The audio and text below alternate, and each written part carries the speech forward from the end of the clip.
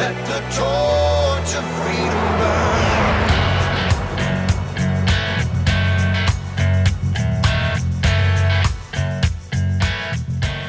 Welcome to the Wallbuilders Show. This is the intersection of faith and the culture. We're taking on all the hot topics of the day from a biblical, historical, and constitutional perspective. I'm Rick Green, former Texas legislator and a lover of liberty. I'm a lover of the Constitution, of the Bible, of all of these resources that made America the greatest nation in history, and I know you are as well. So thanks for joining us on the program. I am honored to be here with David and Tim Barton. You know, Tim Barton travels all over the country. Well, David and Tim both still traveling all over the nation, teaching, inspiring, equipping. I mean, I don't know if there is a way to compare their level of travel to George Whitefield, but it has the same result, which is to impact the culture in a really, really positive way. You can learn more about all three of us at our website, wallbuilderslive.com. David's, of course, America's premier historian and our founder at Wallbuilders. Tim's a national speaker and pastor and president of Wallbuilders, and we're all three honored to be able to bring you information and teach and inspire, and we hope you'll do the same. You know, you can be a force multiplier. You can be a major player in restoring America's constitutional republic. You can donate to Wallbuilders. You can do that at our website today, wallbuilderslive.com. That one-time or monthly contribution is what makes it possible for us to reach more people, so thank you for being a part of that. You can be a part of this by just sharing it, by taking the links of the program, of the different things on our websites, and sharing those with your friends and family, posting them on social media, and then, of course, becoming a Constitution coach and hosting the classes we've created over the years. You can do Constitution Alive or Biblical Citizenship in Modern America, Foundations of Freedom. There's lots of great options out there. We even now have Kirk Cameron's American Campfire Revival. It's all available and free at constitutioncoach.com, so check that out today as well. All right, David and Tim, before we get into our regular good news, and I say it that way because I think these highlighted stories of heroes is good news. I think reminding ourselves of all these great heroes throughout our history and learning from them is a little piece of good news for all of us each day. And so in February, we're going to be doing this every day. And today's our third story. Who are we talking about? Well, this is one of my favorite. Now, in fairness, the first couple of these, if you go to the Wallbuilder website and you get all 20 of these, we do have them in a specific order and not necessarily like our favorite to our least favorite. But the first couple, I was like, I want these stories to be first because these are amazing stories. So we are following the sequence of stories that you will get if you get the 20 stories from the American Hero series on the Wallbuilders website. But this guy, genuinely, I think one of the coolest guys, one of the coolest stories of someone that is just not generally known in American history, and that's Bass Reeves. Now, Bass Reeves was cool for lots of reasons, not the least of which in my mind. And when I was growing up, one of my favorite TV shows was The Lone Ranger. Today, there are many people that make the argument that the character, the Lone Ranger, who was allegedly based on a real-life individual, that his story was based on Bass Reeves' life. Now, certainly there was some Hollywood variant in that story. Nonetheless, this is the individual Bass Reeves that today so few people know about, but really one of the coolest stories to me in the kind of Wild West American history saga. Bass was a slave in Arkansas, and his owner in Arkansas says, hey, I want to be something in the legislature. And so he came to Texas, actually ran for office, elected to the legislature in Texas. He became the Speaker of the House in Texas. And he and Bass were involved in a card game at one point in time, and a fight erupted, and it turned out that Bass knocked his owner out, just knocked him out cold.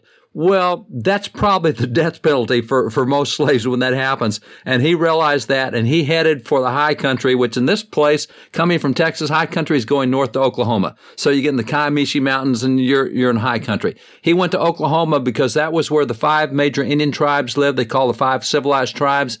And nobody went in there. That's where all the outlaws went to be able to defend themselves and be protected. And that's where Bass went, and he learned that country. Well, and it was still the Indian Territory at that time, right? So you're mentioning these 5 major tribes. It was still the Indian Territory. Dad, growing up, I remember so well going and camping at Robbers Cave because there was this massive place up there where outlaws used to go, these big boulders, and the stories that they would go and they would hide out in these big rocks, these big caves. And so Bass Reeves escapes to the Indian Territory where it is all of these native tribes and outlaws, and there's really no law enforcement. So Bass is able to lay low, and at the end of the Civil War, 13th Amendment is passed, slavery is ended, and Bass realizes, okay, if slavery's over, I can leave Oklahoma, leave the Indian Territory. So he goes to Arkansas and kind of starts farming in Arkansas. Well, at that point, there in Fort Smith, it actually was a fort back then. There was a judge, and and there was a law enforcement around, and they would get warrants periodically to go chase some of the outlaws in the Oklahoma or the Indian Territory. And these law enforcement guys said, I've never been there. Well, word got around that Bass Reeves really knew the area well. So he would get hired by some of these different law enforcement professionals. He would be their guide, help them navigate the Indian Territory.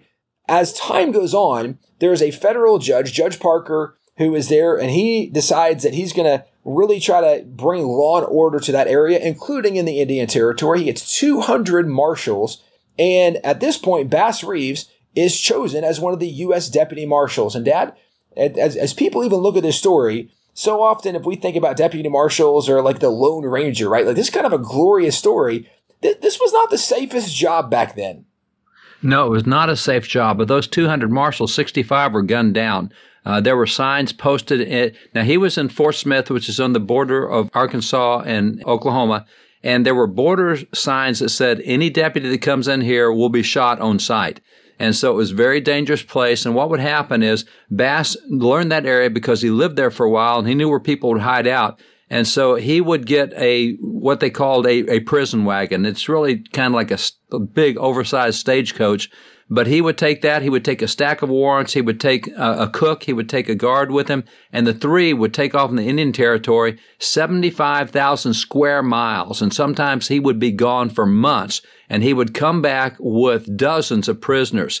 In his career, he arrested 3,000 criminals out of that area. He had several gunfights, several shootouts where they tried to kill him, and he would have to fight for his life, etc. And he became really one of the most noted deputies. He was so good that there's actually counts of people having a dream that Bass Reeves was coming to arrest them, and they would go turn themselves in the next morning because nobody wanted Bass Reeves coming after him. So he was he was not a killer per se. He was just so good at what he did, nobody wanted to cross him. And so it's a great, great story. They have a 25-foot statue to him now there at Fort Smith, Arkansas.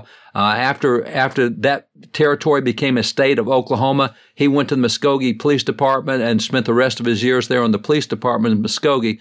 But the first black deputy U.S. Marshal in the western United States, and one of the best stories there is. And Tim, as you said, he's kind of the prototype for the Lone Ranger. They kind of based that on the episodes that Bass Reeves had throughout his career. All right, fellas, well, let's switch over to good news. Folks, we'll have a story like that for you every day throughout February. And you can learn more at the website, wallbuilders.com. If you want to download those stories and share them with your friends and family, we'd love for you to do that. In fact, just share the program with them as well. And you're going to want to hear the rest of the program as well. Everybody needs some encouragement these days. And there's a lot of good things happening out there. I've noticed, guys, there's more and more headlines. Just when I scan the headlines, I'm seeing more and more good stories, and I think that's a kind of a turning of the tide maybe that's happening. But I'm curious if you guys are seeing more good news, and tell me what you're going to jump into on your stack first, David. Yeah, definitely seeing a lot of good news. You may recall that several years ago we talked about how that under Trump we had a stack that got several inches high. We just couldn't go through it fast enough. This is the same kind of stuff. There's really good news happening. And I want to start with what's going in Congress. You know, we've already covered the fact that they had that big fight for the speaker, 15 votes, kind of unprecedented in a long time. And the media played that up as division within the ranks. And it really wasn't about Kevin McCarthy. It was about getting rules changes done. We had some of the members on talk about that. Brian Babin. We had Josh Burkeen and other congressmen on talking about what they wanted. And so here we are now, and they're just now getting all the appointments made to all the various committees. And one of the things that really stands out to me is these guys that kind of led the opposition, they kind of created the national news and the furor, and people said they're fighting against McCarthy. And those 24 or so guys, they have some of the best appointments in this Congress. They did not get thrown in the janitorial committee. They're on the rules committee. They're on the budget committee. These are the big, powerful committees. And on top of that, McCarthy did exactly what they said they were going to do with the rules. They have changed rules. And so this happened last week. For the first time since 2000, which is 23 years, they actually had a vote come to the floor with what's called a modified open rule. The Rules Committee has to give a ruling on every single piece of legislation that goes to the floor, and that ruling says how you can treat it when it gets to the floor. Well, Democrats and Republicans for a long time have had a closed rule, which means you can vote up or down on this thing, but you can't change anything in it. We've got in it what we, the leadership, want, and you individual congressmen don't get to have a voice in anything. So you couldn't make amendments. You couldn't change it. That's the way it went to the floor. Modified open rule says you can have whatever amendments you want as long as you get them turned in 24 hours ahead of time. And that kind of goes to the thing where that every bill, before you vote on it, you're going to get 72 hours to read it. They're trying to give people enough time to be able to put their stuff together and know what's happening. And so with the amendments, this vote is the first time in 23 years that congressmen from the floor have been able to try to change a bill, make it more like what Congress wants and what the speaker wants. Now, 3-4 weeks into this thing, we're seeing major changes. And this is stuff that is really, this is the way Congress was supposed to work. This is the way it's intended to be, where that you elect a congressman and your congressman can actually make a difference rather than just go vote up or down on whatever the speaker says. This is really, really refreshing, and we have the real opportunity to make some progress here. Now, we still got to get it through the Senate and still got to get it by the president, but at least we're going to have stronger bills coming out of the House, and they're going to better represent the legislators that we send to the House to do this very work. I can't tell you how excited I am about what's going on with this, and the fact that McCarthy didn't try to hurt anybody on this. He didn't try retaliation. And actually, we've heard really good things about Kevin before and after this. Talking to the pastor of the church where he attends, had really good things to say. Tim and I know that pastor. So we've heard good things about Kevin. He's always been a solid vote. And now he's really shown some character by really trying to move the conservative ball down the court, despite what people said about him not being conservative. I'm really pleased with what I'm seeing. Well, and Dad, to your point, we've heard some really good things, people saying that about him, but his leadership was a little undetermined how strong he was going to be, because there were some times under President Trump when it didn't seem like he was as conservative as he should be, that he wasn't fighting as aggressively as we thought he should. And now it's almost like there's a new level, a new switch has been flipped, that he is way more aggressive than we imagined he would be. We always knew that, generally speaking, he was on the right side of the conservative issues, but we are seeing him fight more aggressively and being more bold on this. When the news reporter was saying, hey, why aren't you letting Swalwell or Adam Schiff on these really prestigious committees? And he said, well, here's the really simple reason why. He didn't back down. He didn't try to politic it. He told the flat out truth of why they should not have the security clearances, the insight that they had for the last couple of years. I've been incredibly impressed with his courage and tenacity to this point. Yeah, these kind of structural changes, guys, are things that aren't just good news for today. These are things that are going to carry forward over the next 2 years, and not only this Congress, but it'll pave the way for future Congresses as well. We've got a lot more good news coming your way, and Tim will have the next piece of good news when we return right here on The Wall Builder Show.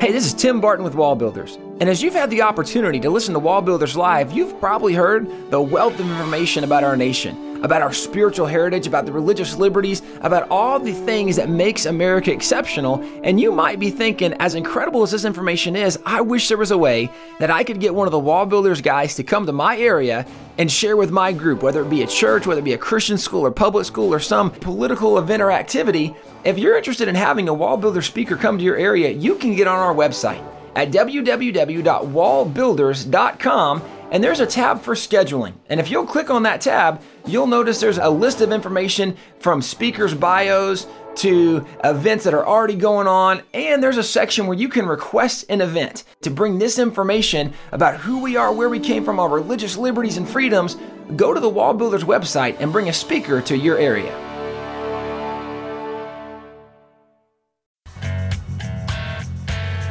We're back here on the Wall Builder Show. It's Good News Friday, and it's Tim Barton's time for some good news. Tim?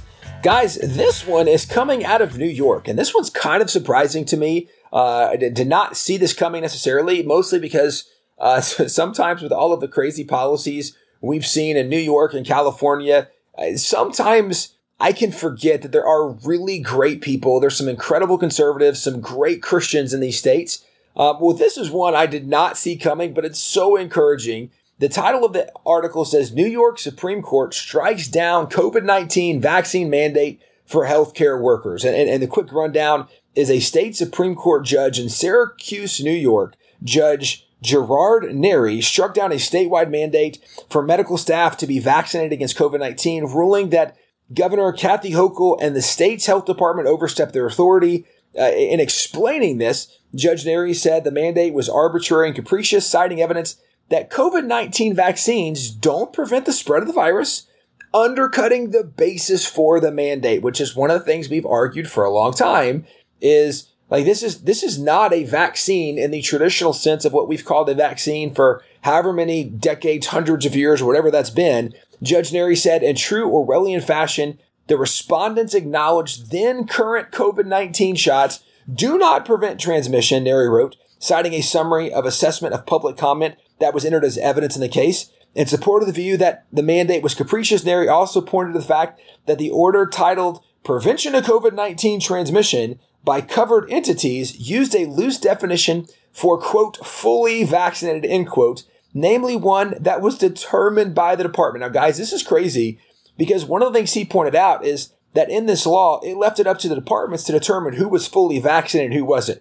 So you have to be vaccinated, but whether that means you had the initial shot or your first booster, second booster, third booster, that was up to the department. And so again, he pointed out how arbitrary this was. But what is so great is you see a judge in New York having the courage and backbone to say what is, of course, true and should be obvious, that this state Supreme Court judge said you can't have this mandate because everything you're arguing you need the mandate for, this vaccine doesn't do. So this is a win we are seeing. And I'm saying this because it still is crazy in my mind. I mean, guys, we travel all the time.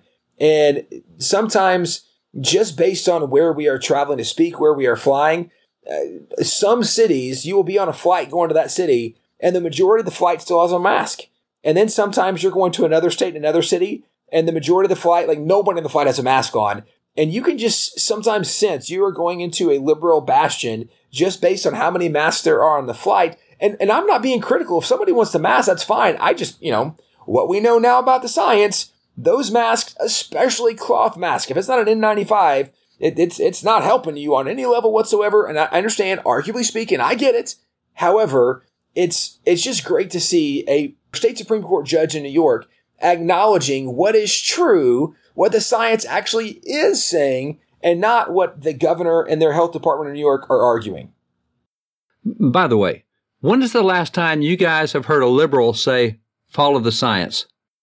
That's a dead phrase now. That's the only thing we heard for months. And now that the science is out, they don't want to follow the science anymore, which I find really ironic. Yeah, I mean, it's actually turning the corner, like we were talking about earlier.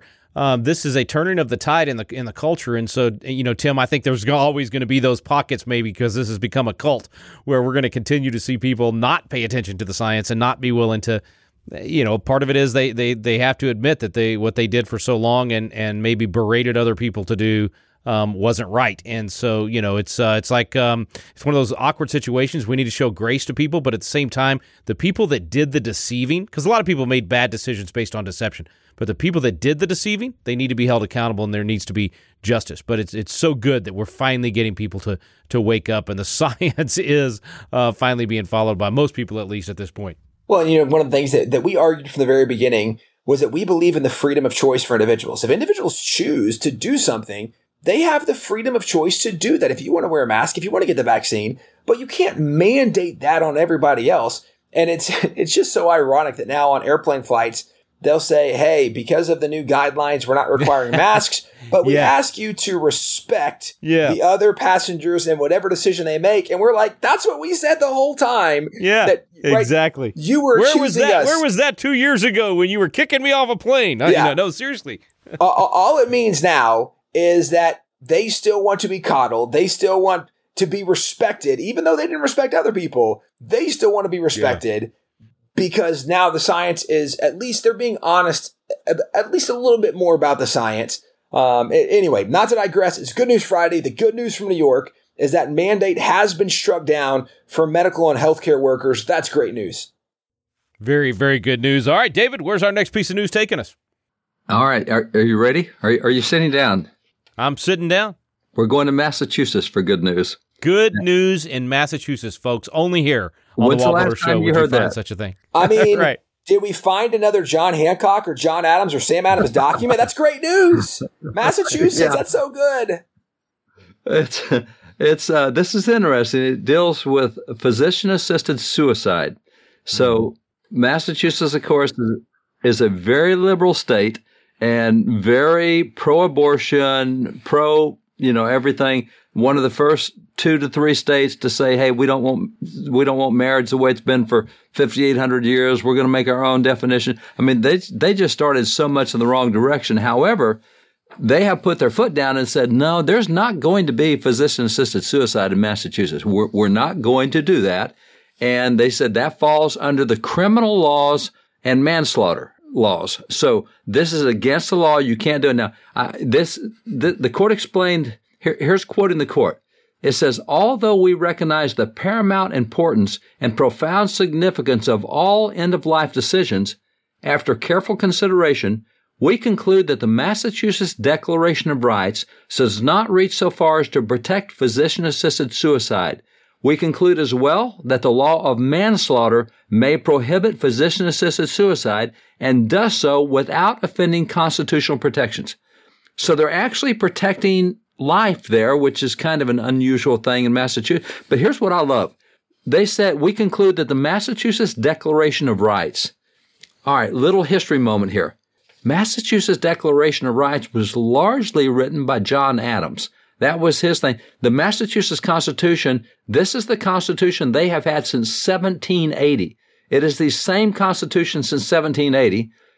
It's the same Constitution where that 20-something years ago they said, "Yep, the right to gay marriage is in this thing." You go, wait a minute, John Adams didn't put that in there. And I guarantee you John Adams didn't write anything in there about physician-assisted suicide. So this really is a shift for a really super liberal state to come back to a somewhat pro-life position on this particular issue. I couldn't believe it when I saw it. And then they actually quoted the Massachusetts Constitution as the basis. That's just amazing to me. That's great news out of Massachusetts. May God add more to their tribe headed the same direction. More and more going back to that original stuff would be great. I do want to point out that when you asked, guys, what do you think the good news is? I said John Adams. I just want to point out, I called John Adams from the very beginning, and I was correct. I think because of that, you should get to do another piece of good news, Tim. That's your reward for being able to nail that. Okay, well, this good news comes out of West Virginia, and the title of the article says, "Judge upholds West Virginia law prohibiting transgender athletes from participating in girls' sports." Now, this was a federal judge, Judge Joseph R. Goodwin, and so the state had passed a law saying it's got to be biological for athletics in schools. And there was an 11-year-old boy who was born male, but decided to identify as female and wanted to play on the girls' teams, sued the state to overturn the law. And the judge came out very clearly, and I'm going to read you part of what he wrote, because it really is so common sense, which unfortunately seems to be more rare these days. But he said, while some females may be able to outperform some males, it's generally accepted that on average, males outperform females athletically because of inherent physical differences between the sexes. This is not an overboard generalization, but rather a general principle that realistically reflects the average physical difference between the sexes. Given that concession that circulating testosterone in males creates a biological difference in athletic performance, I do not see how I can find that the state's classification based on biological sex is not substantially related to its interest in providing equal athletic opportunities for females. And on he goes.